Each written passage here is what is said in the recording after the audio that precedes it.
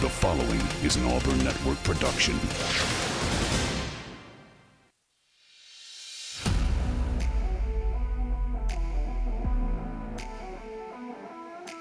You are on the line. Live on ESPN 1067. Auburn Opelika's sports leader. Online at espnau.com or on the ESPN 1067 app. To be on the line, call in at 334-321-1390 or toll free at 888-382-7502. You are on the line with Jacob Goins and Carter Byrd.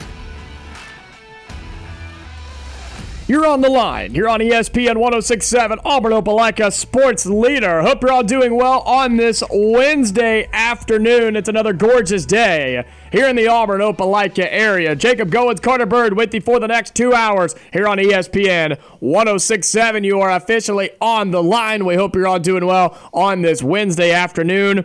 It is officially official. The Atlanta Braves have won the National League East for the 5th consecutive year in a row. They are going to the postseason, and not just to the postseason, they're already in the divisional series round. We're going to talk about that in the postseason coming up today here on the show. We're going to talk some more college football.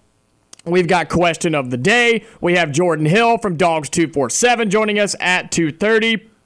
to talk about Georgia and preview the Auburn-Georgia game as it is Georgia week here in Auburn. And we've got a whole lot more coming up in the show. So it's going to be a very, very busy 2 hours. We have a lot to go over today here on the show. We'd love to hear from you. Call in, be a part of the show, and be on the line. 334-321-1390 is the number to put you through to us. Again, 334-321-1390. Carter, the Atlanta Braves have done it for the 5th year in a row.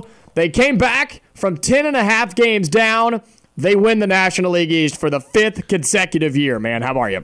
Oh, I'm doing great. And the fact that the Braves sealed this last night, I couldn't feel better. You get the extra day of rest. I've been laughing watching Blooper, the Braves mascot, tweet at the Braves, being like, just put out a lineup that's so disgusting that like nobody wants to watch the game tonight. I think that would be hilarious if like you just pull up a bunch of single layers and throw them out there against the Marlins. But yeah, no, I feel very, very good because you get the extra rest, you get some time to maybe get Strider ready for the postseason, and you can be ready for that winner of the Cardinals-Phillies matchup. Whoever it is, their ace is not going to be able to go in game 1. And so it's going to be it'll be great to see the Braves with the upper hand for that 5-game set and be in the I guess in the driver's seat with the home field advantage and the more rest to get to the NLCS and not have to go through the Dodgers or the Mets or anything like that.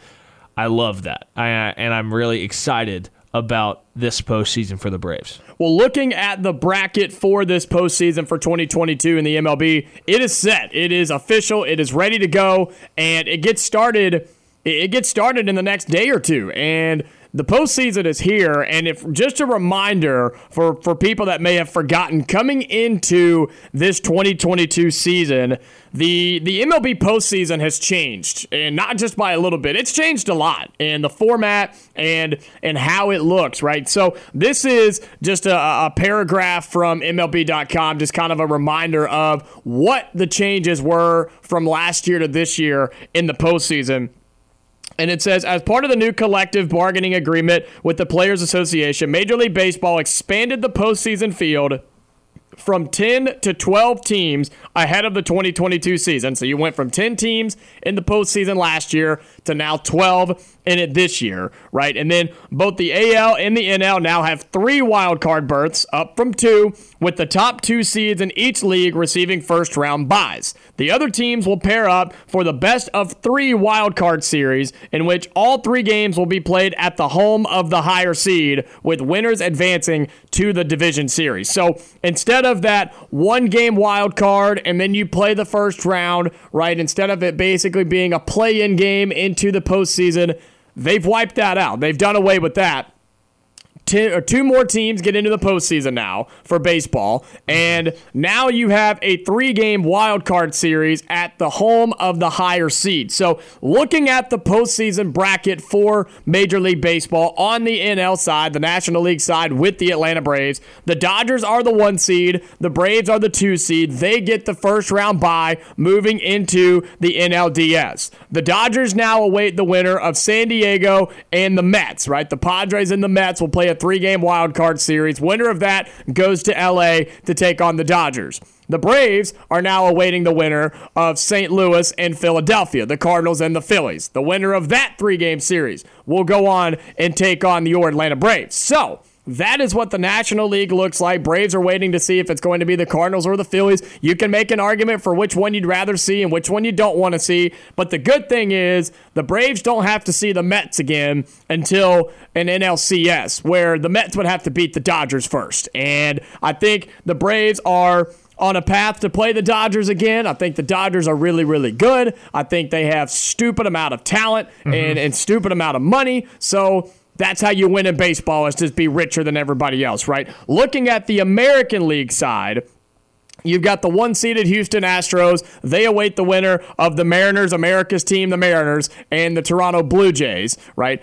And then the New York Yankees as the 2 seed, so Houston, New York both get the byes. They await the winner of the Tampa Bay Rays and the Cleveland Guardians. So that is what the American League looks like. National League looks like, again, with the Dodgers and the Braves. What is your takeaways looking at this bracket right now for the MLB postseason? Well, I think that you couldn't ask for a better draw for the Braves, with the fact that they get to see these Phillies and St. Louis kind of battle it out, tire each other out for 3 games, and then they come into Atlanta.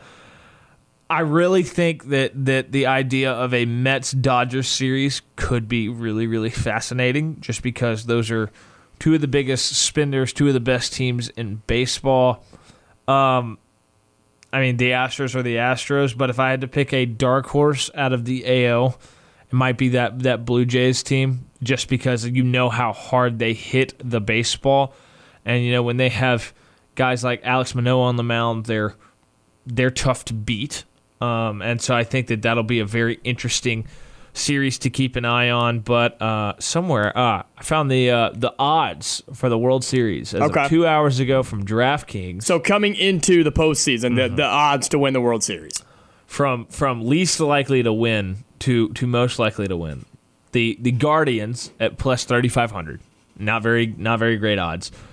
The Rays at plus 3,000. You have the Mariners at plus 2,800. The Phillies are also at 2,800. Then the Padres at 2,500. Cardinals at 2,200, and then you start to get to much better odds at that point. You've got the Blue Jays at 1,300.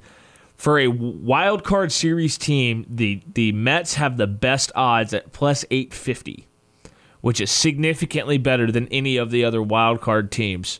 And then obviously your 4 teams with a bye: Yankees at plus 550, Braves at plus 500, Astros at plus 425, and Dodgers at plus 350. That's interesting. And looking at the bracket for me, again, I think the Braves, you're right. I think the Braves got a fantastic draw to where they have either the Cardinals or the Phillies, which will be a tough matchup, either one of those, but you don't have to play the Mets again after. Not saying that you can't beat them, because you did just sweep them, right? But you have struggled with the Mets when you go to New York, and the Mets are a good team. I mean, there's just no way around it. The Mets are a good team, so if you don't have to play them in your first postseason series, I think that's a good sign for the Atlanta Braves. The Guardians having the worst odds really shocks me. I think Cleveland is a sneaky good baseball team. They're a 91-win team. Are they going to win the World Series? No. But I do think that they can make a little noise on the American League side. And I think in the next couple of years, this Cleveland Guardians team is going to be threatening to win a World Series, because they've got a lot of young guys. Their pitching rotation is good. And if they're able to get past Tampa Bay, all you got to do against the Yankees is just pitch well. You don't have to score a bunch if you pitch well, and New York goes through that slump like we've seen them do this year. That's fair. I think Cleveland's a sneaky good team on the American League side. I really do. I just think a lot would have to fall right for that team, and they don't have the kind of name brand value that you see or the storylines with them that the other ones have. I mean, the Yankees have Judge and Stanton, and they've got these guys who can hit all these home runs, and they've got Nestor Cortez. But then the Astros are the Astros. They've been at that standard for a long, long time. They've got the pitching. They've got some bats in the lineup. The Blue Jays are what? The baby Jays, all the sons of former MLBers that are out there having to play Seattle, who's got so much momentum. Seattle, if you were going to ask a random person with no connection to any team in this postseason, they probably tell you Seattle is like the team that they're rooting for. And they're back in the postseason for the first time in 21 years. 21 years. Mm-hmm. And then when you look at the other side, I just think out of the AL, the Guardians don't have that star value. And I think it's a legitimate thing that having stars in the postseason, I think that's a big deal. I really do. I think that, I just think back to somebody has to step up and get crazy hot. I mean, the Rays, a few years ago, they had, what's his name? The center fielder who went crazy in that series.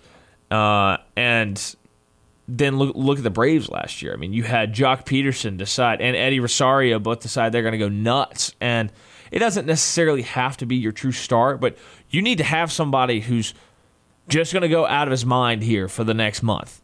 One thing that I like that is different is the wild card format, where it's not just a one-game winner-take-all, move-on type of game, because this is baseball, right? This is a game where on any given day, at any given time, at any given point in the season, one team could beat the other. It's sort of like hockey. Hockey has the same sort of a vibe to it, but hockey's not as bad. Baseball is that sport where it doesn't matter if you are 50 wins above another team, if you've got 8 All-Stars versus 0 on the other side, anybody can win on any given day because it only takes a few mistakes for you to win in baseball. And so but that's why we have these series. Well, that's what I'm saying. To level it out. That's what I'm saying. I like the wild card being a 3-game series now rather than just the one game, because we've seen, remember when the Braves played the Cardinals a couple years ago and they were one game? It was one game they played the Cardinals and the Cardinals just absolutely rocked the Braves in the first inning, and it was over. It was over just like that from one bad inning, one bad 30 minutes of baseball.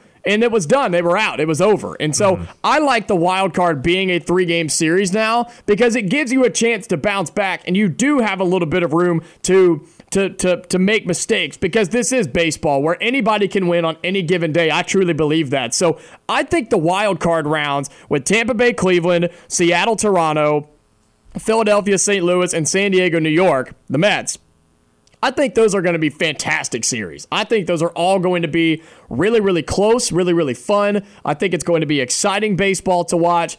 But then after that, the divisional series, I think the top 2 seeds on both sides, the Astros, the Yankees, the Dodgers, and the Braves, I think you're going to see them move on to the CS. And I think you're going to see those are the 4 best teams in baseball. And I think you're going to see the World Series winner will come out of one of those 4 teams. The Dodgers, the Braves, the Yankees, and the Astros. I think those teams right now are so much better. And the Mets would be that 5th wild card where if you had to pick one from outside, it would probably be the Mets.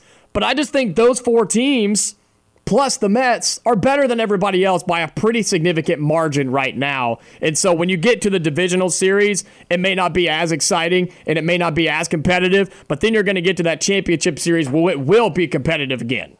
I just think that there's so many storylines that can come out of this postseason. And, you have the Braves potentially repeating. You have Braves and Dodgers potentially meeting again. You have Braves and Mets having a chance to get redemption in the NLCS. And then you have the fact that you could get the Yankees back to the World Series for the first time in forever. You could have a Subway Series World Series, which we haven't seen in a long time. And then you could also have the Houston Astros rematch with the Braves and have that matchup. There's so many possibilities coming. You could have Cinderella story Mariners. Yeah. Get hot, go on a run to the World Series. So many fun storylines that come out of postseason baseball, and I just cannot wait to kind of kick it all off here on Friday and get it rolling. What does it say about the Braves, in your opinion, that they come out and they win the World Series last year, and then they don't have a good start this year? And a lot of people said maybe a World Series. They haven't had a good start in a little while now. Exactly. And a lot of people could say it was a World Series hangover, whatever it might be. And suddenly the Braves found themselves down 10.5 games to the Mets. The biggest lead I saw some stat where it was like the biggest lead in the division in a long time, maybe history. I'm not sure what the exact stat was. So going into June, that's what it was. There have been 4 teams before this year that have carried a 10-game lead going into June. None of them have lost the division ever at any point. And the Braves came back and took that from the Mets. The Mets are the first. And, I mean, the Braves played 114-win pace for a couple months here down the stretch as they got hot, and the Mets kind of stumbled in September. I want to make it known that all summer long during baseball season, Carter, you weren't here yet, my friend, but I said that the Mets were going to blow it. I said it. Time and time again. Everybody said it. But I believed it. Everybody believed it. But then it was started like, okay, the Mets are still playing really good baseball. Are they going to blow it? Are they not? But they did. But it wasn't in dramatic fashion. The Braves got hot. The Braves started playing good. And the Mets weren't beating those teams they were supposed to. And the Braves were. And so the Mets blew it. The Braves won it. I think it's a combination. It wasn't where the Mets just blew up and just lost 50 games and the Braves just kind of did whatever and happened to win the division. No. The Braves came back and won this division, and the Mets helped them out a little bit too. The Braves have won it 5 years in a row now, the National League East. And I think it says about this organization and about this team. They come out and win the World Series last year. They start out really sloppy and slow in this season. They find themselves 10.5 games back of the New York Mets. You've got guys in New York saying the series in the division is over, that it's never going to happen. The Mets are going to run away with this thing and win it by 20-plus games. And the Braves said, not so fast, my friend. And they came all the way back. It took them to the very end, but they did it.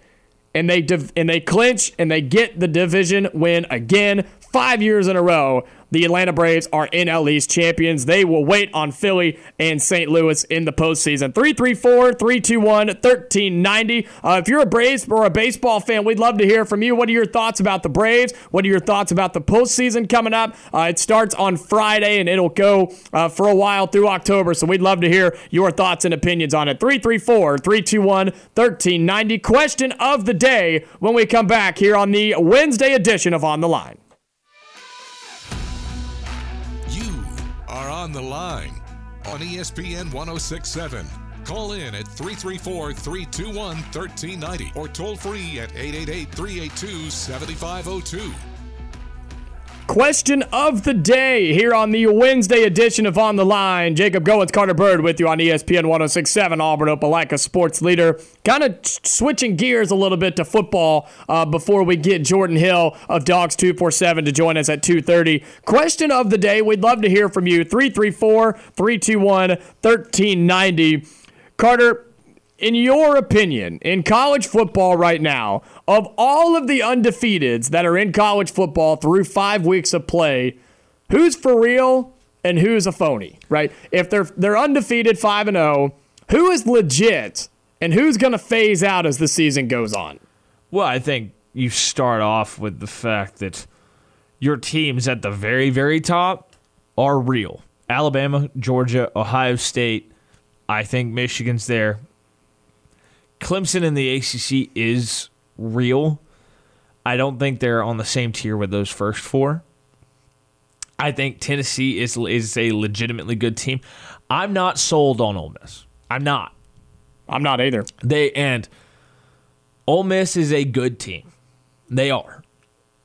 But they didn't play anybody for 4 weeks. They struggled with Tulsa, and then Kentucky serves them a game on a golden platter on Saturday. They shot themselves in the foot time and time and time again. Ole Miss didn't win that game. Kentucky lost it. And that's my opinion there. When you look around the rest of the country, I mean, it is funny to see teams like Syracuse and Kansas undefeated. Look, I think the Kansas ride has been really, really, really fun. But I think that's coming to an end this weekend. I do too. I like TCU this weekend. You have a team like UCLA who's undefeated, and like you said, they Syracuse aren't real at all. UCLA is not real, not even kind of. Like they almost lost to South Alabama. Well, they're real, but they're not for real. They are that's not a legitimate 5-0 team, and they're going to get exposed when they have to run through a Pac-12 that's legitimately strong this year. We haven't seen the Pac-12 be this strong, top to bottom, in a long time. You have teams like USC, Utah, Oregon, UCLA, Washington. I mean, there's some solid teams in the Pac-12 right now. And you can't ignore teams like Washington State, Oregon State. They're showing signs of life. Arizona's greatly improved. They're still bad, but they're greatly improved. They can scare you at least.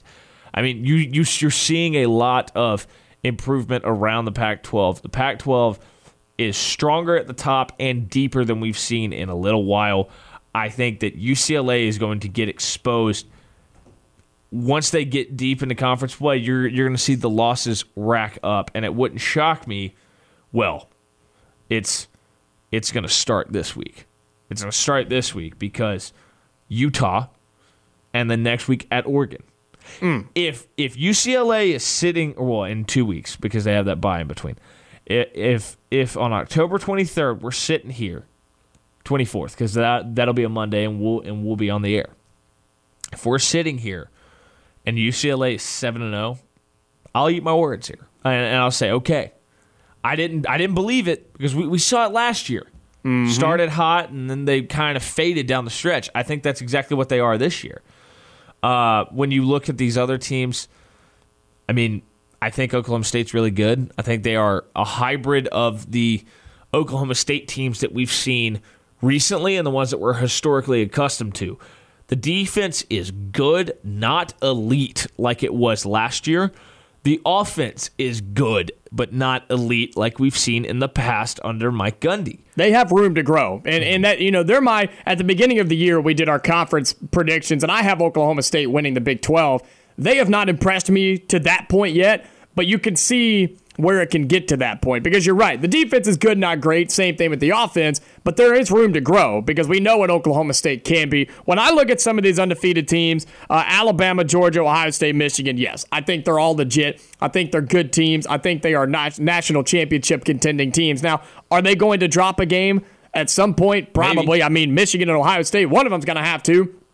And Alabama and Georgia are going to play each other. So eventually, one of them will have to beat each other. So that's a bit of an assumption right now when you've got undefeated Tennessee and undefeated Ole Miss in each of their divisions. Fair enough. Yeah, that's fair enough. But I mean, if you're a betting man, you're betting that Alabama and Georgia play each other in Atlanta. Yeah, I mean, absolutely. If they continue on this pace, we'll just granted, I don't think Ole Miss can beat Alabama. I absolutely think Tennessee can beat Alabama, especially in Knoxville. They definitely could. So I'm interested to see that matchup here in a few weeks. But looking at the top four, I think they're legit. Clemson, I think they're getting better, and they've definitely impressed me a little bit more over the last week or so than they did in the first couple weeks. Last 2 weeks, they have two very high-ranked wins. USC, not sold. I want to see what they do in that tough Pac-12. I think they are for real, but the issue is they are still the third best team in their conference. Oregon and Utah are better than them, and that's going to show. And like, they are for real. I mean, it's year one in Lincoln Riley's tenure there. They're a good team. They're very, very good, but they're not the best team in the Pac-12. I think that they are a team that you can look at 5-0 and say, okay, they're a legitimate undefeated team right now, but it's not going to last. Yeah, and because they have to play Washington State, then they have to play at Utah, at Arizona, Cal, Colorado, at UCLA, and Notre Dame. So their schedule is really not all that bad when you consider they're playing in the Pac-12. I mean, the toughest games they have left are at Utah and at UCLA. I mean, those are the tough two games they've got left. At Utah is a brutal game. Oh, I know. At UCLA doesn't matter. You might as well be playing a neutral site game. Right. But that's what I'm saying. At like Utah is a big one. That's the toughest game they've got left because Notre Dame is not what Notre Dame was. It's a tough game, but you've got it in Southern Cal. So USC, I may not be bought in on them yet, but in about 5 weeks when they only have one loss to Utah, we may have to buy in on them. Is James Madison undefeated? I think they are. They might be. Jordan Hill of Dawgs247 will join us when we come back here on the Wednesday edition of On the Line.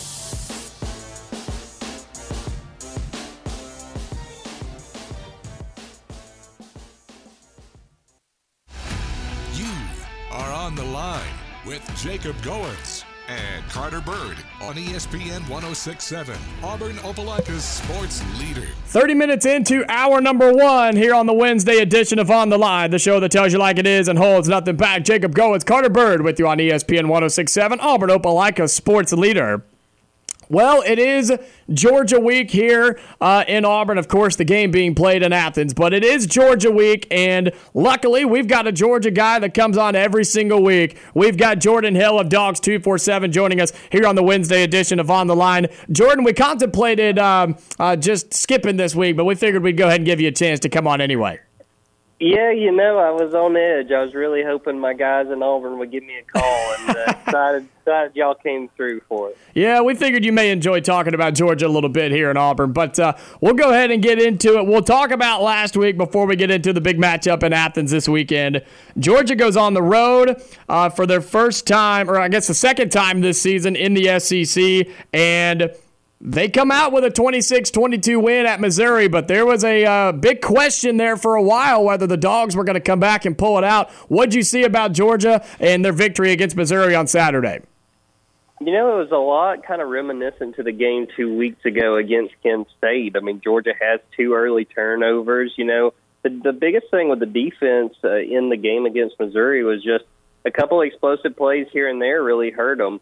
I thought the defense as a whole played pretty well, and again, wound up forcing 5 field goals. But to me, it's all about the offense. This is a team that started the season without any turnovers in its first 3 games, and you're looking at turnovers in the last 2 games that have kind of really stung, really hurt them. And it was a situation where Georgia really flirted with danger. I mean, I think if Malachi Starks doesn't make a tackle on a 62-yard run by Cody Schrader to get him down to the 1, and then Georgia winds up getting a stop, I mean, if he scores that touchdown, I think Georgia is down by 17.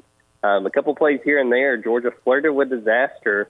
But credit again to the team for finishing strong. Had to have it in the fourth quarter and got some big plays in the passing game, got some big runs by Dejon Edwards as well as Kenny McIntosh. And, credit to them for finding a way to win because they didn't do themselves any favors in the first half, but they wound up bailing themselves out. Jordan, Georgia struggled a little bit on third down last week. What did you see? What were some of the issues, and what can they do going forward to get that righted? It's kind of simple, but in those first few games this season, they did a very good job of setting up. When they did have third downs, they were 3rd and 5s, 3rd and 2s, 3rd and 3s, and that wasn't really the case against Missouri. A lot of 3rd and longs. They found themselves in a couple different situations where false starts or hands to the face, penalties like that, push them back and set up those long 3rd downs. And it's nothing crazy. It's nothing uberly. You got to really think about. They just found themselves in much tougher situations as far as those 3rd downs go. And with the way they opened the game, it was a situation where I thought Stetson Bennett kind of started slow, kind of got into a rhythm as that game went on. But they just kind of backed themselves into a corner a few times when it came to those 3rd downs. And more often than not, early on, they wound up not being able to pick them up.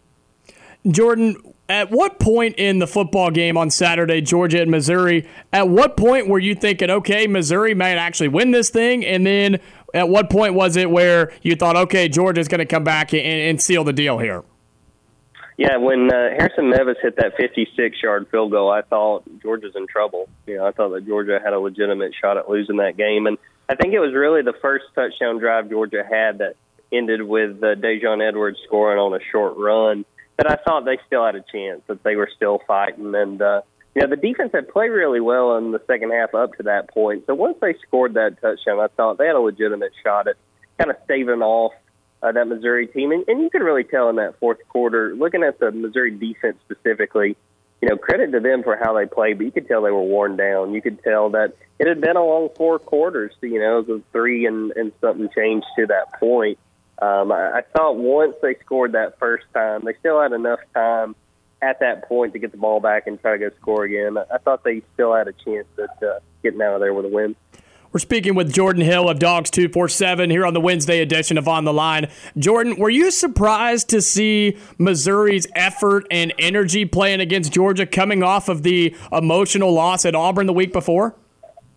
I was, but it's kind of interesting. I sort of think what we expected to see from both teams was actually pretty much the opposite of what actually happened. We thought Missouri may come into that game feeling beat up after the way they lost that Auburn game, and we thought that Georgia would come in and say, we didn't play well against Kent State, but maybe we can show everybody what we got. And that wasn't really the case. Missouri, I thought, came in fired up. I thought that getting those stops early were really helpful. It set up Missouri to get the crowd into the game. And I do think they played a factor in that. I think that they were kind of energized to open that action. And then Georgia was just trying to kind of find itself, kind of couldn't get out of its way in that first half, having those turnovers like I mentioned before. Yeah, it was definitely not what I expected. And, it set up a situation where Georgia really needed all 4 quarters to get out of Columbia with a win. Given the struggles, I guess you could say, of the past 2 weeks, what kind of has been the mentality, what has been the environment around this Georgia program this week heading into the Auburn game? I think it's pretty simple. It's just a situation of cleaning up things. I think that they...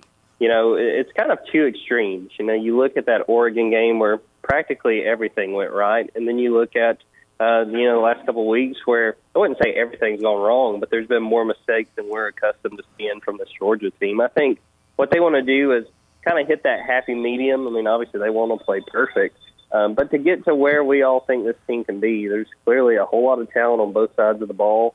I think it's a situation where they understand what they're capable of, and I think you saw that on the sideline. Some of the frustration during that first half, guys like Jamon Dumas-Johnson really getting fired up and really seeing they had missed opportunities. So I think that's sort of what the mentality is this week, is just kind of returning to form and trying to show everybody that they are going to be a contender this year. We've got Jordan Hill of Dawgs247 joining us here on the Wednesday edition of On the Line. Jordan, it is Auburn-Georgia week, and I don't know how it is over there, but here it feels a little deflated coming into this matchup. Auburn fans, I know you know what's going on over here. You used to be here, and you know how it is over here in Auburn. But what is your take on Auburn right now and the situation with a 3-2 football team and Brian Harsin probably having the hottest seat in college football? It's going to be a really interesting test for Auburn on Saturday. I think, to me, if Auburn's going to hang in this game, which I think they're something like a 4 touchdown underdog, it's all going to be on Robbie Ashford. And that's going to be asking a lot, especially in a road environment. But, we saw them make plays last week against LSU. We saw his explosiveness, being able to make plays and being able to generate offense. To me, that's going to be what is going to be the key for that Auburn team to come into Sanford Stadium and have a chance to hang around. And I think they're going to have to catch Georgia flat-footed. I think they're going to have to create plays. What Robbie's so good at, and Kirby Smart pointed this out today, is generating plays by scrambling, but not because he takes off and runs. It's from scrambling to generate open receivers, to get guys open and throw the ball downfield. I think Robbie's going to have an outstanding game for this to be close and for Auburn to have a chance to win this thing. Jordan, I'm not sure if you've seen the quote by Auburn center Brandon Council that when he met with the media this morning. Oh yeah, don't worry. I already saw that one come across. Yes, I did. Do you think that that's already made the rounds in the Georgia football building and is up on a bulletin board somewhere? I don't know how seriously things like that are going to be taken, if it's going to end up on a bulletin board or something like that. But I will tell you this, the fans are seeing it. And if the offensive line doesn't play well as far as Auburn, they're probably going to hear it from some of the Georgia fans. But, yeah, I don't know how much. I think a lot of both teams and the players, they understand when it comes to meeting with the media and stuff like that. You can kind of take that stuff with a grain of salt. So I don't know if, if we were to walk in the facility, if you were to see that up on any place. But sure, the fans are paying attention to it for sure. Yeah, I'm sure there's a few messages going across the boards over at Dawgs247, huh? And but as we look at the spread for this Auburn-Georgia game, it's anywhere from 29 to 30 points this weekend. In my lifetime, I don't remember a spread being this big for Auburn-Georgia. And so the question I have for you is, how does Georgia get up for this game and get ready? Because yes, it's Auburn, but they're favored by a lot of points against the Tigers at home on Saturday. So how does Georgia and Kirby Smart get them ready to go when they are such heavy favorites? Well, I think it's a situation where, kind of like we were talking about a few minutes ago, they still have a lot to prove, even being the number 2 team in the nation. I think a lot of people are starting to question the amount of talent and what this team is capable of. And, I still think that they're capable of quite a bit. I think they've just had mistakes. And, more than anything, when you look at the turnovers they've had, a lot of them have been self-inflicted. There's not been many of those plays where it's like a defender makes a great play to knock a ball out or something like that. It's been mishandling handoffs or trying to force the ball downfield and ball getting intercepted, things like that. I think this team has a lot to prove still, even given what the expectation is, and I think they'll try to do that against a rival on Saturday. Jordan, when you look at this Auburn game, coming off a couple rough ones, who are some players that need to step up and kind of help get this thing back on track and to the standard that we've become accustomed with Georgia being a number 1 or number 2 team any given week?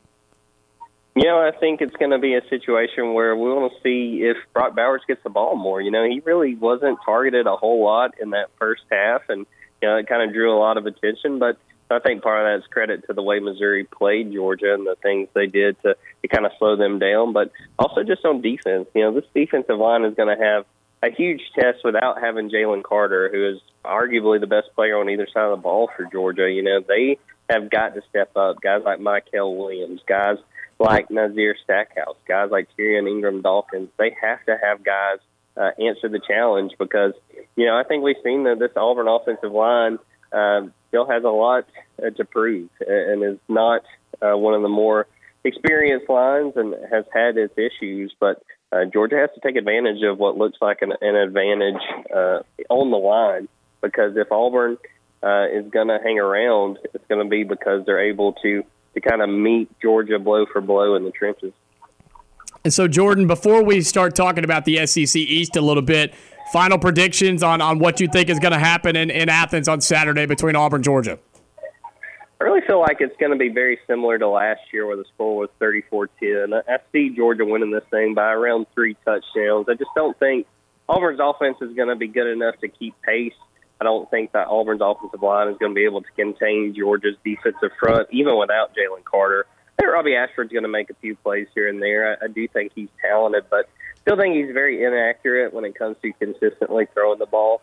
So, I think it's going to be something very similar to 34-10. I'm thinking maybe 33-14, something around in there when we get to Saturday. And, Jordan, you talk about Georgia fans hearing the noise and seeing what's going on around them. How are they feeling about Tennessee right now being 4-0 in a top 10 program? Well, I think there's the understanding that you look at that game last week against Missouri, and you recognize, had that been Tennessee, Georgia probably loses that game. I think people understand that on the whole, Georgia got really lucky surviving that trip to Missouri. I think it was a situation where Georgia fans understand that this team is not unbeatable, that this team is vulnerable if it gets in its own way. I think that was really the story of that Missouri game, was not being able to finish drives and turning the ball over. I think they understand that they could be beaten and that they got to step it up by the time those games, those really big games, come up in November. And, Jordan, one more thing before we let you go. You can be honest with us. Do you miss covering an Auburn program that's now 3-2, has a coach on the hot seat and drama all the time, or are you kind of enjoying covering a team that's 5-0 and number 2 in the country? You can be honest with us here.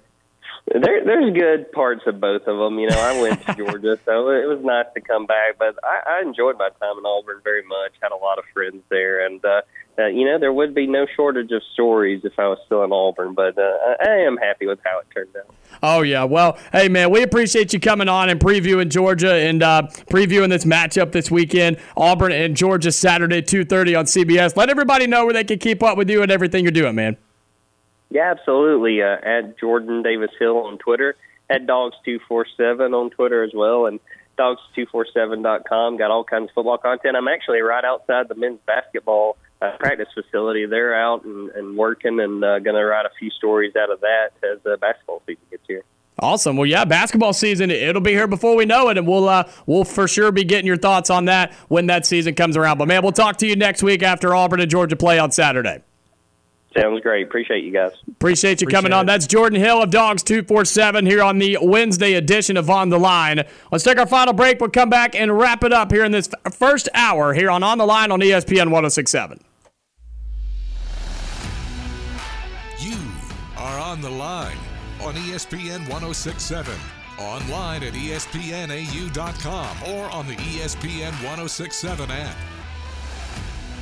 Wrapping up hour number 1 here on the Wednesday edition of On the Line. Jacob Goins, Carter Byrd with you on ESPN 1067, Auburn-Opelika Sports Leader. Big thank you to Jordan Hill of Dawgs247 for hopping on the phone, talking to us about the Georgia Bulldogs as they pull out a victory over Missouri last week as they prepare for Auburn coming to town on Saturday. We always appreciate him hopping on every single week from Dawgs247. And I want to kind of talk about Georgia for a second because we've seen them start out 5-0 this season, and of course we saw them start out with Oregon and manhandling them 49-3. Then they beat Samford 33-0. It was an iffy game, right? Then they go on the road for the first time and they beat South Carolina 48-7. But then they back it up with a Kent State performance 39-22, and then of course Missouri 26-22, where they almost lost against Missouri on the road on Saturday. So the question is, compared to last year's team that was so good and how this year started for Georgia, where we thought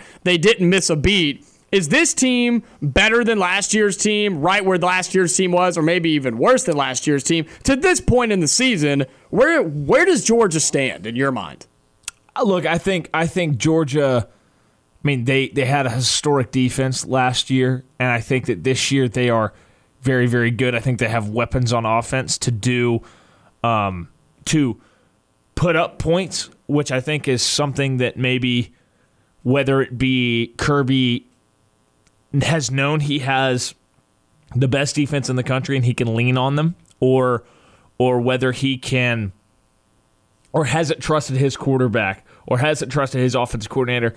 I think now with Stetson being in the system as long as he has, with the fact that he still has his offensive coordinator, I think they are trusting the offense to go out there and be more explosive. And they have the dudes. I mean, we keep saying it every week. Brock Bowers is the best player in the country.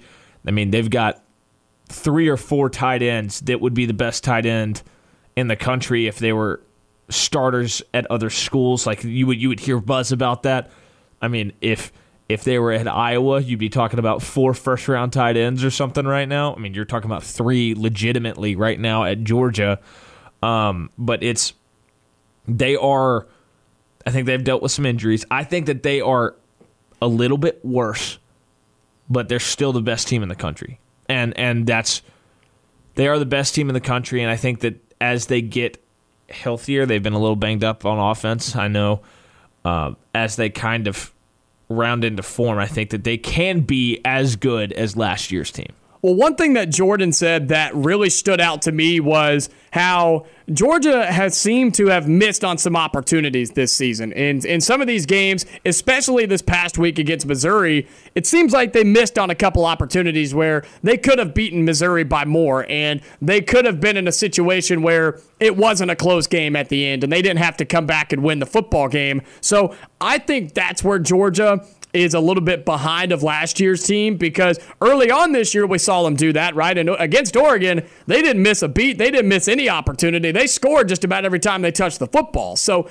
that wasn't an issue. But I think you've seen it a couple of times against Kent State and against Missouri this past week where maybe there were times where last year you saw that Georgia team just push it right through the heart and not think twice about it and take advantage of those opportunities. But Georgia still, like you said, they are still a fantastic football team. They're still a top 3 program in my mind and a top 3 team in the country right now. And I think as the year goes on, you're going to see Georgia cash in on those opportunities, and you're going to see them get better as the year goes on. And that's what good teams do. That's what good programs do. They get better every game as the year goes on, and the defense is still playing fine. I mean, they have not given up more than 22 points in a game, which that's a winning success in my book. So I think they're going to be fine, and I think you're going to see, once they get a little healthier on offense, they are going to take advantage of those opportunities, and they're going to get better as the year goes on.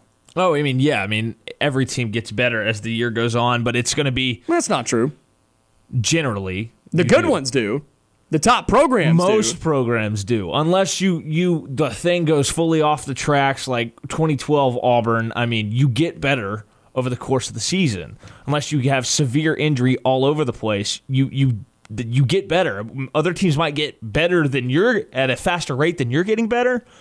But I mean, you're getting reps, you're out there every week in practice. I mean, I think that this Georgia team is really, really good, and I think they're going to show it over the rest of the season. You're not going to see another close game, I think, for a little bit until maybe Tennessee. Yeah, they've got Tennessee at Mississippi State and at Kentucky, so it helps with the East actually having some teams that can compete with Georgia for the first time in a long time. Hour number 1 officially in the books. We got a whole lot more college football and Braves talk when we come back in hour number 2.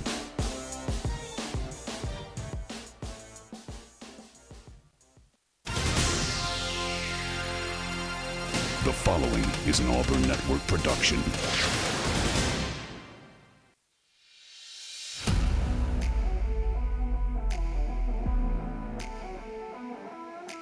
You are on the line. Live on ESPN 1067. Auburn-Opelika's sports leader. Online at espnau.com or on the ESPN 1067 app. To be on the line, call in at 334-321-1390 or toll free at 888-382-7502.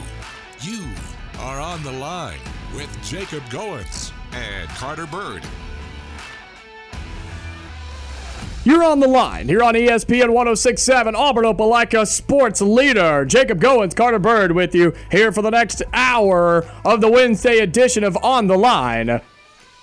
Hour number 1 officially in the books. You know what that means. Hour number 2 officially underway right here on ESPN 1067. If you missed anything from the first hour, be sure to go and find the podcast. Just search On the Line wherever you get your podcast, or you can go to espnau.com, click on the podcast center, and you can find it all right there. That's espnau.com. You can also enter the SEC Football Challenge we have going on right now. It is week 6 of the SEC season, so make sure you get on there and go and make your picks. One lucky winner, or not lucky, I guess whoever picks the most games right at the end of the week will win some good prizes from our 4 sponsors, the Orthopedic Clinic, Wickles Pickles, Johnny Brusco's, and Buffalo Rock Pepsi. So big thank you to them for sponsoring that all season long. You can go to espnau.com, click on the contest tab, and make your picks for week 6 of the college football season for SEC. So that's going on. We've got a lot of good picks going on. A lot of good games this weekend. I mean, I'll give everybody a freebie. Pick Georgia. And you never know. You never know. You could be the outsider and pick Auburn. I think we do know.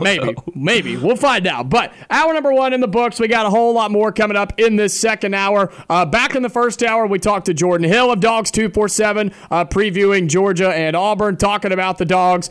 We have him on every single week, so it worked out. Him coming on this week. And then in this hour, we're going to have Making Headlines. We've got Question of the Day. We're also going to talk about college football as a whole and how it has changed from one year to, or from like the last couple of years and where it's at now, 5 years ago to now, where college football has been, where it's coming from, where it's at right now, and where it's going. We're going to kind of talk about that with the landscape of college football. So that's what's on tap here in the second hour. We'd love to hear from you. 334-321-1390 is the number to put you through to us. We'd love to hear from you. Call in, be a part of the show, and be on the line. And as we get into making headlines here on Wednesday, October 5th, 2022, Auburn football's Landen King. He announced that he is redshirting. The receiver is redshirting. He appeared in 4 games this season for Auburn, and he has decided to redshirt and not play and sit out this season. And so, Carter, your kind of reactions to seeing the news about that? I'm not shocked. I don't blame him at all. He is a unique talent. He has a chance to be great. But Brian Harsin and this coaching staff refuse to use him. One of the few times he gets on the field, he makes one of the best catches we've seen all season long.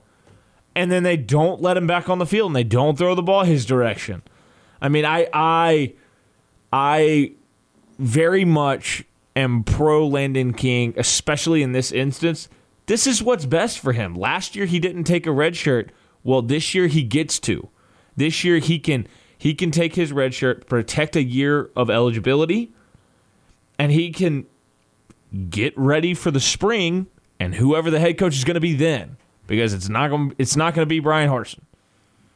No, I agree. And the only reason he's able to redshirt is because he didn't play against LSU, because that would have been his 5th game. And so, I mean, in parts, you could say he's lucky. I don't think he's the only one that is thinking about this or has already started the process. I mean, I've heard rumors about other people doing this as well. And when that starts to happen, when you start having guys that you expected to be contributors on this team that start taking red shirts, to me, that says a lot about the leadership of the program. That says a lot about where the guys in the locker room think this thing's going. And it kind of goes into the conversation we had yesterday about some of these guys that we thought were going to get some action haven't. And we haven't seen these guys that got a lot of praise in the fall, a lot of praise in the spring.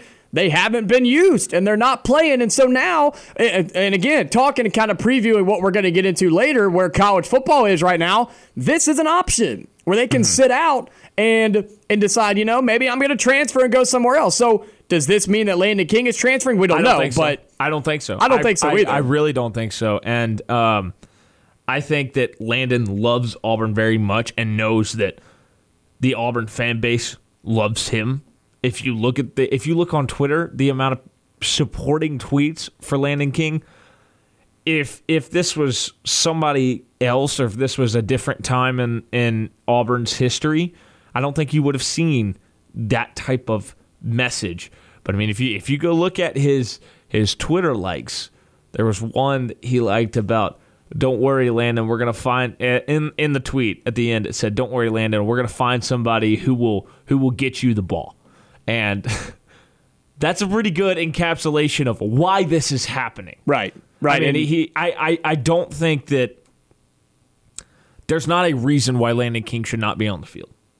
Like, he should be out there. I agree. And you can tell me he's not getting separation, and I'll be like, okay, he's 6'5", and he's long, and he's got athleticism. He can jump. He is a contested catcher. Throw him a 50-50 ball. Yes, and let him go get it, because it's not a 50-50 ball for Landen King. Well, look, he's not the first one to do it, and he's not going to be the last one to do it, to sit out, redshirt, and take a year. Our show producer, Mackenzie, you got something on this. What you got? Yeah, I just want to go kind of back on Carter's point about his performance last year. He had 5 passes for 59 yards. That doesn't show that he's electric. I don't know what will.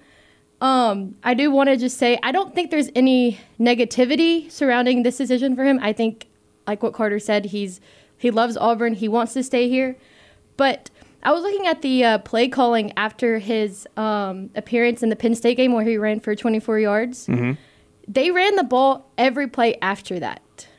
Well, I mean, yeah. I mean, we've talked about how sometimes the offense under Brian Harsin and Eric Kiesel does not make sense, and that's a great example of it right there. I think that when you look at Landen King's time, the limited reps he's gotten on the field, he has that catch against Penn State, and then we are talking about a catch in the Iron Bowl where if Brian Harsin has the in-game awareness to go for two in that moment, then you're sitting here talking about that's one of those plays that gets the painting and has the frame picture with the little like medallion about the game and all that.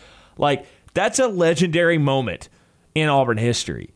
And he made the play, and he deserves that moment.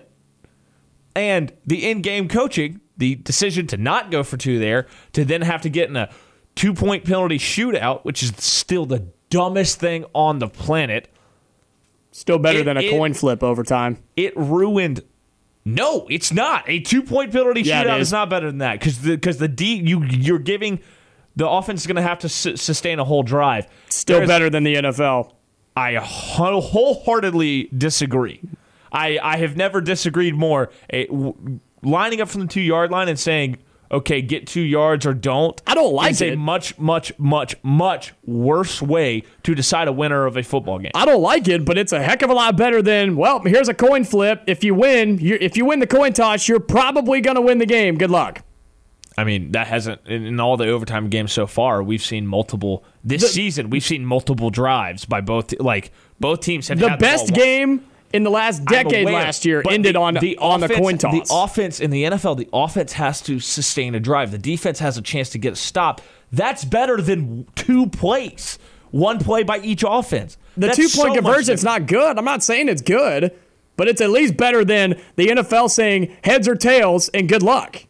I mean, you can literally, we saw in the NFL in 2015, it ended in 1 play in a playoff game. I don't think the NFL system is perfect, but it's better than what we've gone to in college now. They're both bad. The initial overtime, 2 overtimes is fine. That's fine. And I think that the way we had it, and the reason why we changed is because we had that 7 overtime game which was between awesome. A&M and LSU. And it was legendary. Awesome. But 2-point plays I agree, that's not the answer. Game is legitimately worse than what the NFL has when you get to that 3rd overtime. But back to my point, Landen King's catch in that Iron Bowl should be remembered as one of the legendary plays in Auburn history. It should be.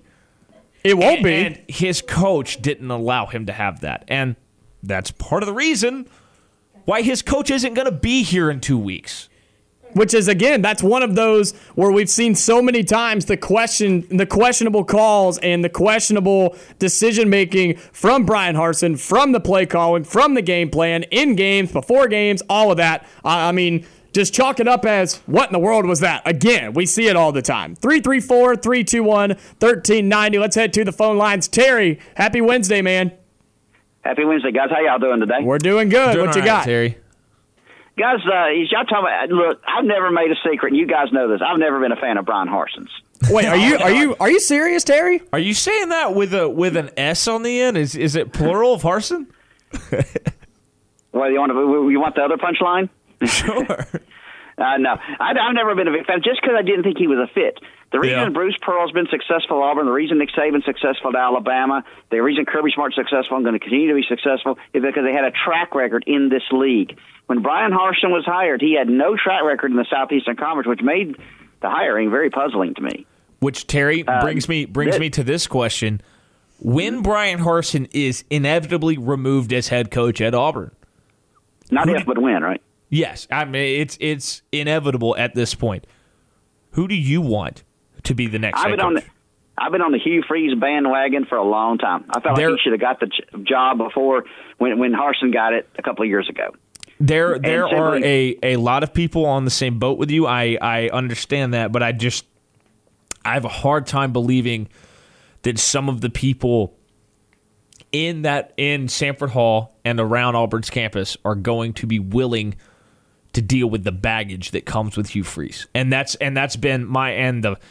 He doesn't keep his mouth shut. He finds ways to continue to put himself in the spotlight in a negative fashion. We saw that this summer. But, I mean, that's my concern with Hugh Freeze. And that's why I'm not sure if he's going to be the next head coach. I think if he just kept his mouth shut, he would be the head coach at Auburn. He probably already would have been the head coach at Auburn. Carter, I think he has enough of a track record in this conference in recruiting and winning. He beat the guy across state at home and away. Agreed. And so he has a track record. Then that's what the so-called powers that be really want.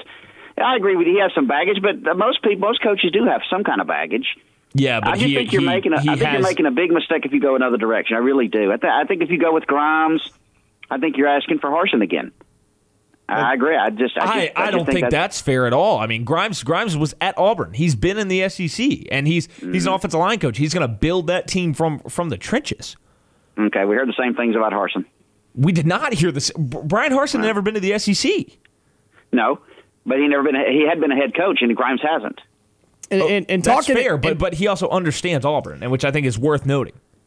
So we're going to go. Would you rather have a guy that understands Auburn or a guy that has recruited well and beaten Nick Saban? I mean, that's what I'm saying. It's a no-brainer for me. He checks all the boxes.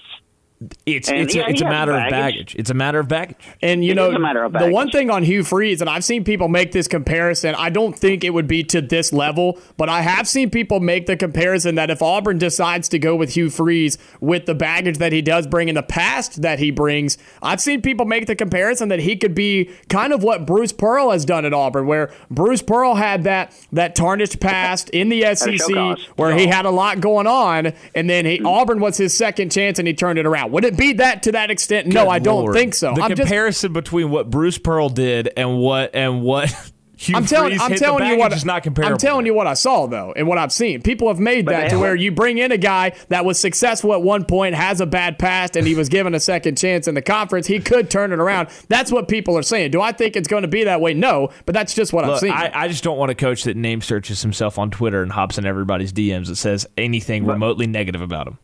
But what they both have in common is they've both proven they can win in this league.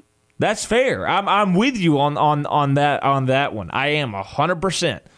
But I don't think it is a one-to-one comparison of Bruce Pearl to Hugh Freeze because Hugh Freeze has a lot more baggage than Bruce Pearl ever did. Well, that's who I'm for. I think it's time to erase that. It's been a long time. I think it's time. Everybody makes mistakes. I make mistakes. You make mistakes.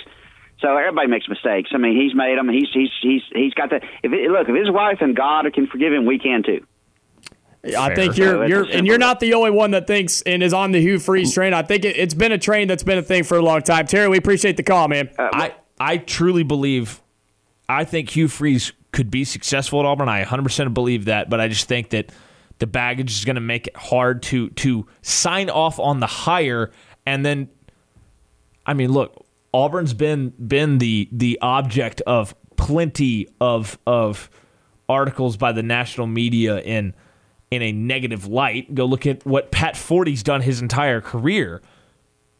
Hugh Freeze coming to Auburn is just another target you're going to put on yourself from people around the country, and that's another thing that you have to take into account is the perception and the baggage that he carries. And I think that's why, in my opinion, Auburn won't go that way. Agreed. I'm not saying that he couldn't be a good coach here. I'm not saying he hasn't. Win. He can win. He could win here. And I think he could be successful here. But I just don't know if Auburn, with their track record and Auburn's history and Auburn's tradition and everybody that's involved in Auburn football, I don't know if they're going to go that route, which also has me a little questionable about if they would go after somebody like Lane Kiffin, who may not be that perfect fit for what Auburn is and what Auburn does. But that's why I was so high on the Brian Harsin hire, because Brian Harsin wasn't that guy that fit Auburn and wasn't the Auburn guy, right? He wasn't that. He was something outside. Auburn tried to go after that, and it didn't work. Doesn't mean it can't work again, but I think they have shown, and it's proven, that you've got to go after somebody that at least has SEC ties / Auburn ties. If you can get both, then you're in a really good spot. We got to take our first break in this second hour. We'll come back and discuss this a little bit more. 334-321-1390. We'd love to hear from you as well. More of On the Line when we come back. You are on the line on ESPN 1067. Call in at 334-321-1390 or toll free at 888-382-7502. Back here on the Wednesday edition of On the Line, Jacob Goins, Carter Byrd with you on ESPN 1067, Auburn-Opelika sports leader. Back to the phone lines, 334-321-1390. Terry, you had something else to add on to your call. Yeah, I appreciate it, guys. What made Gus Malzahn successful against Nick Saban? He forced him to do things he didn't want to do, and I think that's the same thing Hugh Freeze would do. And if you're going to line up play big boy or football against Nick Saban in Alabama, you're going to get your hat handed to you in more ways than one. Yeah, that's why he's the right choice. That's why he's the best choice, and that's why he should be the only choice. Take care, guys. We appreciate you calling back, Terry. The one thing that's an interesting point to make. Now, the one thing that would concern me with Hugh Freeze in that comparison was that is what Gus Malzahn did and was able to beat Nick Saban. But then what did Nick Saban do? He adjusted because Malzahn used the up-tempo, no-huddle offense. And rules changed. And then the rules changed, and you couldn't do that. And Malzahn Saban had them changed. Yeah, exactly. And then Malzahn couldn't figure out a way to beat him after that, and Saban then started beating him again. Hugh Freeze, if he were to come in here, sure. Malzahn got him twice after that rule change. He got him twice, and that's really what Malzahn was able to do at Auburn was beat Bama, and that was kind of it. But he didn't beat Georgia, and he didn't beat LSU. That's what I'm saying. And with Hugh Freeze, my concern would be, sure, he may be able to draw up a game plan the first 2-3 years he plays Saban, but what makes Nick Saban so great is he adjusts, and he learns how to beat these guys, and then he does it consistently over and over and over again. So you can make this argument about any coach, really, but even if Hugh Freeze came in and has that game plan to beat Saban like he's done before, what's going to be different with Hugh Freeze versus other coaches in the past against Nick Saban that he would be able to consistently beat him again? Well, I think Hugh Freeze is probably better at adapting his offense than Gus Malzahn is. I think if somebody adjusts to you, you just adjust right back. You just start trying new things. Well, that's what you're supposed to do. Work. I don't think Gus Malzahn did that well. I don't think he did either. We're talking about different people. That's the thing, though. And let's also be honest here. Nick Saban is 70 years old. He's not going to coach at Alabama forever because he's not going to live forever, as far as we know. That's what I'm saying. Do we know that? But look, if we are talking about the football coach, Hugh Freeze, I'm all in. And it's a matter of it has nothing to do with the football coach. It has everything. His ability to get hired at Auburn has everything to do with his baggage. And that's what I'm going to keep coming back to because, look, we can sit here and talk about how great of a coach he is, and I agree. He would win. He would succeed. He would score points. He would recruit well. But it's the baggage that is the issue. When you talk about the baggage, is that your opinion on why you don't want Hugh Freeze or why Auburn won't hire Hugh Freeze? Because I think there's a difference. Because in my opinion, I wouldn't mind it, but I don't think Auburn would. I don't care as much about the initial baggage that is going to be the issue when Auburn has to sign off on a hire. That's the issue. But I think somebody, look, if he's going to be the head coach at Auburn, somebody needs to tell him, hey, hand over control of your Twitter. You're not allowed to go search your name and fight people in their Twitter DMs like you have in the past. And anything that's happened to you, you better go ahead and write it down on this piece of paper so we know, because a lot of stuff's already been turned up, but Auburn's going to find it. Auburn goes after it. We've seen that already. Look, I just don't think I just have a hard time right now seeing Hugh Freeze being signed off on. I know that there are people who want him. I know that there are influential people that want him. It's long been rumored that Hugh Freeze has powerful people in his corner. But those aren't the people actually making the hire. It's going to be Chris Roberts and whoever the athletic director is at the time. Those are the people making the hire. They are. They're making the hire, and they are going to consider things like the past and what they are going to do at Auburn. And here's what you have to think about, too, with somebody like Hugh Freeze, is he did those things in the past. Is he going to do stuff like that again?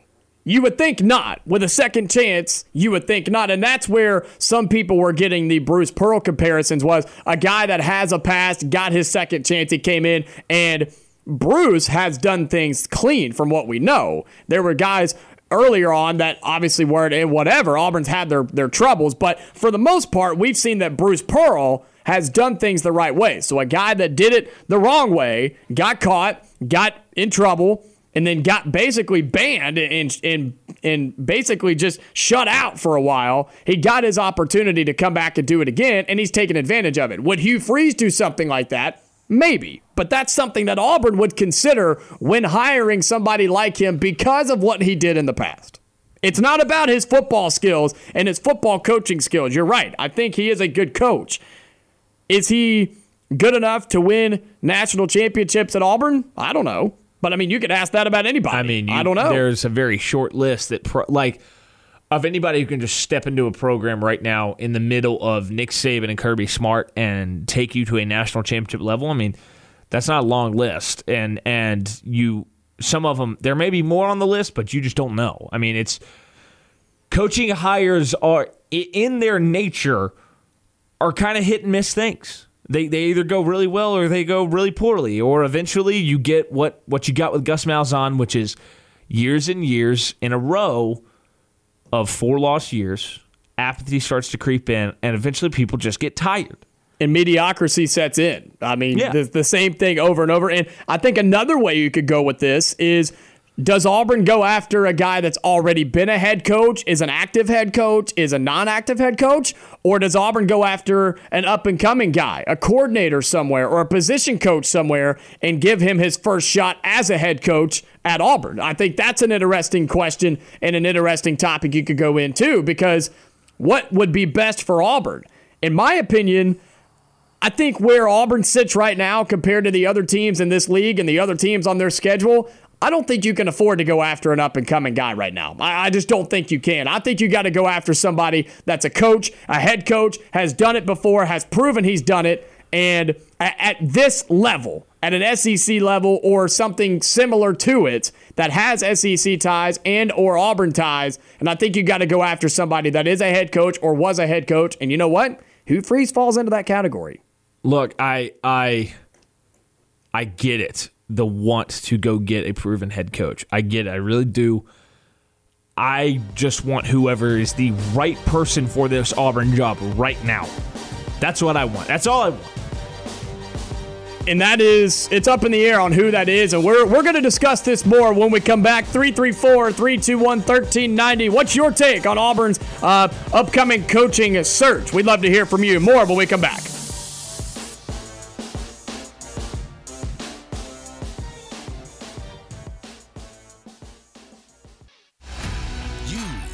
On the Line with Jacob Goins and Carter Byrd on ESPN 106.7, Auburn Opelika's sports leader. 30 more minutes here on the Wednesday edition of On the Line, the show that tells you like it is and holds nothing back. Jacob Goins, Carter Byrd with you on ESPN 106.7. As we continue on this conversation topic we've kind of gotten into about Auburn's coaching search that is going to be happening probably pretty soon from what we can assume. It kind of goes into the topic I wanted to talk about was, how has the landscape of college football changed over the last 5 years? And starting with coaching is a great way to go, because you look at a guy like Brian Harsin at Auburn. He's a year and a half in, and he's about to lose his job, right? He is a year and a half in. And why is that happening? In terms of, because people are getting fired faster. Why is that happening? It's because of television network money in the Big Ten and the SEC. There is now new money that allows you to chase after success. And you know you're going to have that money. It allows you to do things that you previously weren't able to do. We are in a different ball game now with the SEC and the Big Ten than we have ever been at any point. We are trending towards a Power 2. Which also gives schools and programs the toxic mentality that it's a win now or be gone situation. And that's just not right, in my opinion. Like, I get that you want to win now, and I get that you want to be successful right now and compete for championships right now. I get that. And there's some programs across college football that are able to make that demand.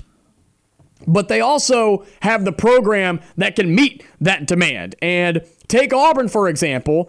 This is a school and a program and a team and a fan base that wants Auburn to compete for a national championship every single year. And you know what? Auburn should, for the most part, they should do that.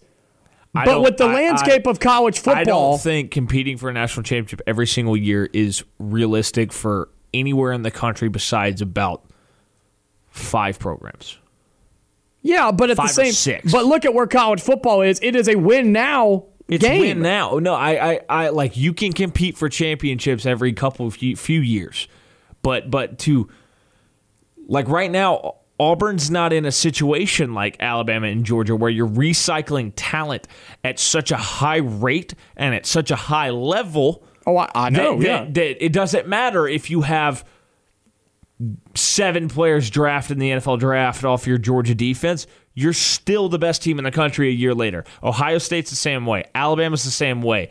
Oklahoma could be that. I think when they come in the SEC, it's going to change a little bit. USC could be that. That's about it. And Clemson. That's about it. And in terms of, if we're being realistic, teams that can compete for a national championship year in, year out, does not matter.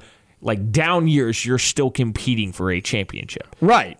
And I don't think it's realistic for anywhere else to be like every single year the fan base's expectation needs to be a national championship. Well, it shouldn't be that way, but that's where it's heading. That's where it's going. And firing coaches 1, 2, 3 years into their term, right, at a school, that's not a good way to go. That's not how you build a successful program. I don't care who it is or how it's done, right?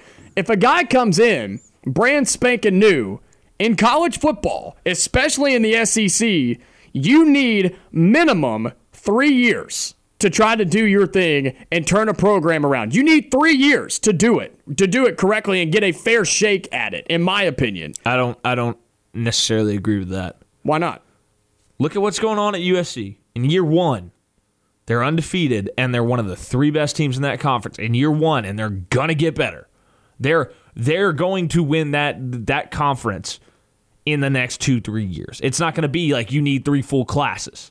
It's like they are at a top 12 level right now in year 1. And they're, I think the old way is you needed 3 years when you had to do all the recruiting through high school, through junior college, and you had to do it that way. Transfer portal changes everything. That has helped it a lot. I'll admit it's helped it a lot. And there are paths to being really good or great even faster now. I don't necessarily think it is not a rule of thumb every single time out right now. It's 3 years until you can be great. I don't think that's the case. I mean, this Auburn roster has pieces on it. The right person comes in, leverages the portal, recruits well in a year. This team can be significantly better. It could be significantly better next year, and then in 2 years, we could be talking about a 9-10 win team if it's done correctly. It's all about doing it correctly. That's a big point that I want to hit on, because there's a big question of if that is the way to build a good, successful program. Sure, you can go in and pick up a ton of dudes out of the portal and have a really good team for a year, maybe even a good team for 2 years. But then 4 and 5 years, you've still got to add in good recruiting classes and wins on the field and build a program. And that's sort of what I'm talking about when you bring a guy in is you've got to build a program, and you need some time to do that. Now, you're 100% right. Transfer portal has helped that tremendously, and if you don't hit that and do it the right way, you're going to just screw yourself over. So there is a rule when somebody takes over as a head coach, they can essentially cut the fat off the program and process players without penalty. It's what Lincoln Riley did out west. And now that there is not a 25 signee limit going forward, it's a different game. You can go hit the transfer portal hard, get better a lot faster, and then backfill through recruiting after that. I don't think that there is because the recruiting rules the new ones have not taken into a full effect right now. That's why, yes, you are seeing a little bit of that right now at Michigan State. They got really good, and then all of the talent left. Going forward, I think there is a legitimate path and strategy to leveraging the transfer portal early, getting good immediately, and then being able to backfill behind and have that talent where you don't have a significant drop-off. And that's what I want to see. And so you bring up the example of USC. That's what I want to see from USC. If they do that, then absolutely. And they very well might. And if they're able to do that and not do what Michigan State did, then yeah, that's where we're seeing college football change. That we've seen the standard of a coach. You can be fired within a year if you don't do it right and if you don't please the guys who sign your paycheck. And I don't like that standard that's being set, but that's where we're at in the game of college football. 334-321-1390. 1390. Let's head to the phone lines. Dan, you're on the line. Welcome in. Hey, how's it going? Hey, we're doing good. All What right, you got, man? Well, on the same line of what you're talking about, but what did Lane Kiffin do? He went to Ole Miss, and in year 2, he wins 10 games. Mm-hmm. He's recruiting better, and he's on track probably to win 10 games again. Yeah. So it can happen if you get the right coach and you get everybody behind him. You know, I mean, Harsin kind of he picked a method of trying to clear out the players that weren't going to be the right type of players, but he probably did it the wrong way. He probably should have made it a 2-year period of trying to get everybody mentally in that direction, so he didn't have this mass exodus of players and then trying to pull it all together. I think if he'd have been a little less harsh out of the gate. Now, that's in the learning experience. You know, you can say that's where he made a mistake, but then when Auburn, certain people at Auburn decided, hey, you know, let's get rid of him, then all of a sudden that made the problem 10 times worse. And so here we are. You know, you have a dead man walking. It's like, you know, unless he goes out and wins 9 games, you know, that's probably the end. So it's like you have to have everybody get on board. But as a program, as long as you feel like you're going in the right direction, as long as you have something going right, you know, if you're competitive, if the recruiting looks good. I mean, if we were to like 20 in the country or 25 in the country right now in recruiting, then a lot of people would probably feel like, okay, you know what, the future is bright, you know, but because that kind of got sabotaged a little bit, and you can't blame players, you know, they're waiting to see the product on the field, you know, they're like, I don't want to commit until I know. Just watch, Dan. It's like, whoever is the next coach, if that happens this year, and it looks like it probably will, everybody has to get on board. That's right. That's right. And to Carter's point, Harsin, he came in and he was trying to cut out the players that maybe didn't fit his system, his way, but he didn't fill it up through the back end of recruiting. He didn't bring in the talent with that. He's been extremely limited in recruiting. We all see the stories about just how bad he's been himself out on the recruiting trail. There's no excuse for big coaches in the state of Alabama to never have met him. And that's my issue there. With Lane, going back to your point about Lane Kiffin has recruited fine, I guess, but where he's made his hay to this point and in his time at Ole Miss is he has been dominant in the transfer portal. He has leveraged the transfer portal about as well as any coach in the country, and it has set him up for success this season, and it'll continue to do so as long as he's there and does it the way he's been doing it. Yeah. No, I totally agree. And I think, too, Lane Kiffin may be the type of guy that we talked about this when the transfer portal was created and was starting to get going. Lane Kiffin may be one of those guys who thinks and is successful at the way of, maybe I don't have to recruit a top 10 class. Maybe I'll recruit a top 25 class and fill it with transfer portal guys and dominate that side of it and still compete in the SEC. And you know what? Maybe that will work long term. And you know what? Maybe it could work at a place like Auburn. Yeah. One more last thing. If the programs that you named that you said, hey, these programs can play for a national championship every year or you can compete for it, those are the programs that the minute that they won, everybody jumped on board and the money came and the facilities came and everything else came. And now those are the top-notch programs. If we did it with Bruce Pearl, you know, we finally got the arena, and now we're giving him everything he needs, and now we're on that upper echelon that we need to be. But he kind of made us believe, and everybody got on board, and then here we are. The same thing needs to happen to whoever the next coach is.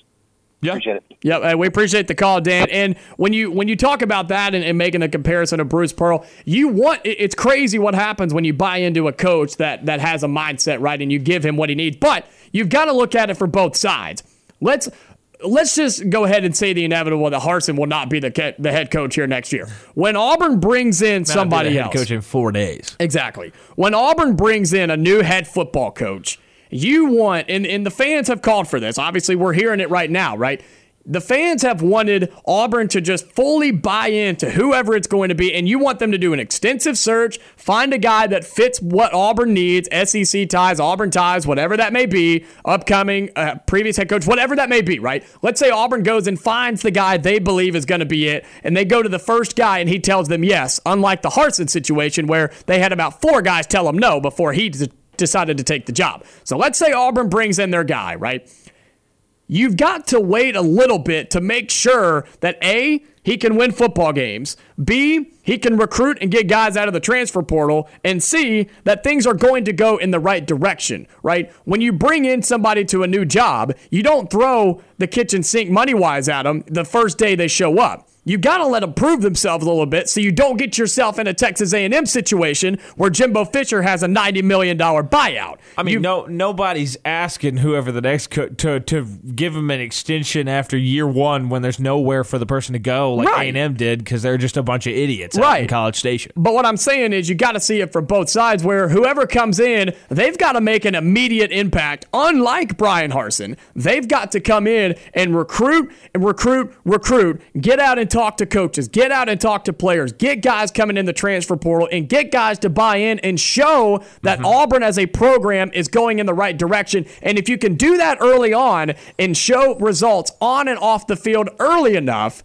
then I think Auburn will back that guy up, because if they don't, Auburn will be a mediocre program for the next 20 years if they don't buy in. You have to back whoever the next coach is from day one. Because Dan is right. Guys like Nick Saban and Jimbo Fisher and Dabo Sweeney, or not Jimbo, but why did my name? Kirby Smart. I totally got those mixed up. When those guys went to their programs, they said, this is what I need, this is what I want, and they got it. And look, they're dominant programs. So if a guy that comes to Auburn can prove those things early on, I think Auburn will buy in. And then, to your point that you make all the time, that Auburn is a top 15 program that can win a national championship, that will then become true again if those things happen.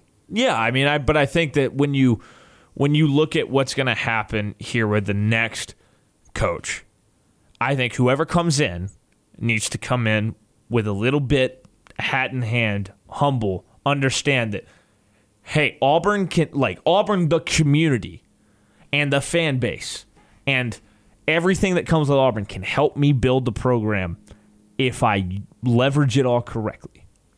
Don't need to come in with any arrogance. Don't need to look down on any aspect of Auburn. You need to come in, hat in the hand, humble, talk to the right people, shake the right hands, get everybody behind you. The way that Bruce Pearl has, I think that's a great example. Bruce Pearl, it's a perfect example. You see how often how often he's out in the community at Auburn? It's a little bit different than when you look at the football coach. It's a little bit different, and I think if you come in with the mindset that you have to absolutely bust your butt 24/7 on the recruiting trail, and you give that effort, and then you do the things that you should do to help the Auburn fan base and community help you build the program, then everybody's bought in. I don't think that's happened with this staff. I don't think that's come close. And I think that we can talk about what happened in February all we want and how it's affected recruiting. Recruiting wasn't good before that. And then if you want to go even farther, this current recruiting class is not going well. It doesn't affect this team on the field right now. It's not happening on the field right now. So, I mean, look, whoever the next coach is, there's going to have to be buy-in behind them from everybody around the Auburn program. But then there also has to be buy-in from the coach into Auburn. That's just as important. That was very well said. I agree. I mean, you've got to come in, you've got to learn from the past coaches, and you've got to learn from the coaches that are coaching at Auburn, because, look, Auburn's a very special place, but Auburn's a very difficult place to be a head coach for any sport because of the standards, the tradition, and the history and the fan base that is Auburn University. And that is what the next coach has to do. Learn from the past, learn from the present, and prepare for the future. We're going to take our final break. We'll be right back. Wrap up the Wednesday edition of On the Line here on ESPN 106.7. You are on the line on ESPN 106.7. Online at ESPNAU.com or on the ESPN 106.7 app. Wrapping up the Wednesday edition of On the Line, Jacob Goins, Carter Byrd with you on ESPN 106.7, Auburn Opelika Sports Leader. Well, as we wrap up this show today, if you missed any of it, be sure to go and find the podcast. Just search On the Line wherever you get your podcast, or you can go to ESPNAU.com, click on the podcast center, and you can find it all right there. You can find it commercial free right after the show, so be sure you go and do that. Stay tuned, though, from 4 to 6. It'll be The Drive with Bill Cameron and Dan Pack here on ESPN 1067 from 4 to 6. They'll be talking all things Auburn football as they get ready for Georgia. Today, we talked to Jordan Hill of Dawgs247. We've had some good conversations about college football and Auburn and what needs to take place in the next coaching regime when if and when that does end up happening. But look, it's been a great show today. And again, if you missed any of it, be sure to go and find the podcast. But Carter, we've got a couple of minutes left before we get out of here. As we look at just where college football is going, right? You look at where it's going, and the win now mentality is very much alive. Coaches know when they are hired, you've got a couple of years to get this thing turned around, or else programs are not afraid to fire you. Even if you win some football games, they're not afraid to get rid of you.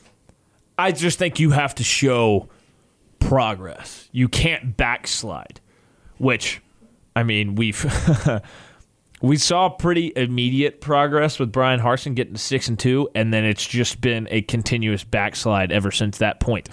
But yeah, no, I think that's very important. And whoever is Auburn's coach next year, that person, because of the dysfunction of the last year or so, there will be backing and support from Auburn's side. But I will come back to it. If the coach does not buy into Auburn the way that Auburn is going to buy into the coach, then look, it's not going to work. Because Brian Harsin did not do that. Brian Harsin did not do that, and it came back to bite him for the last year or 11 months, really. It's bit him ever since that point. But the next coach, I think this dysfunction will cause Auburn to buy into whoever it is, and then that person, as long as they buy into Auburn, they can be successful. Narrative about all the extra garbage going on at Auburn aside, if the next coach buys into Auburn, he will succeed. Nick Saban bought into Alabama. They bought into him. Kirby Smart bought into Georgia. Georgia bought into him. Dabo Swinney bought into Clemson. Clemson bought into him. You kind of see where we're going with this conversation. That's all we got for today, though. We got 2 more days of the week. We'll be previewing Auburn-Georgia and a whole lot more. Come back tomorrow, 2 to 4. Same place right here on ESPN 1067. Stay safe. I'll talk to you later.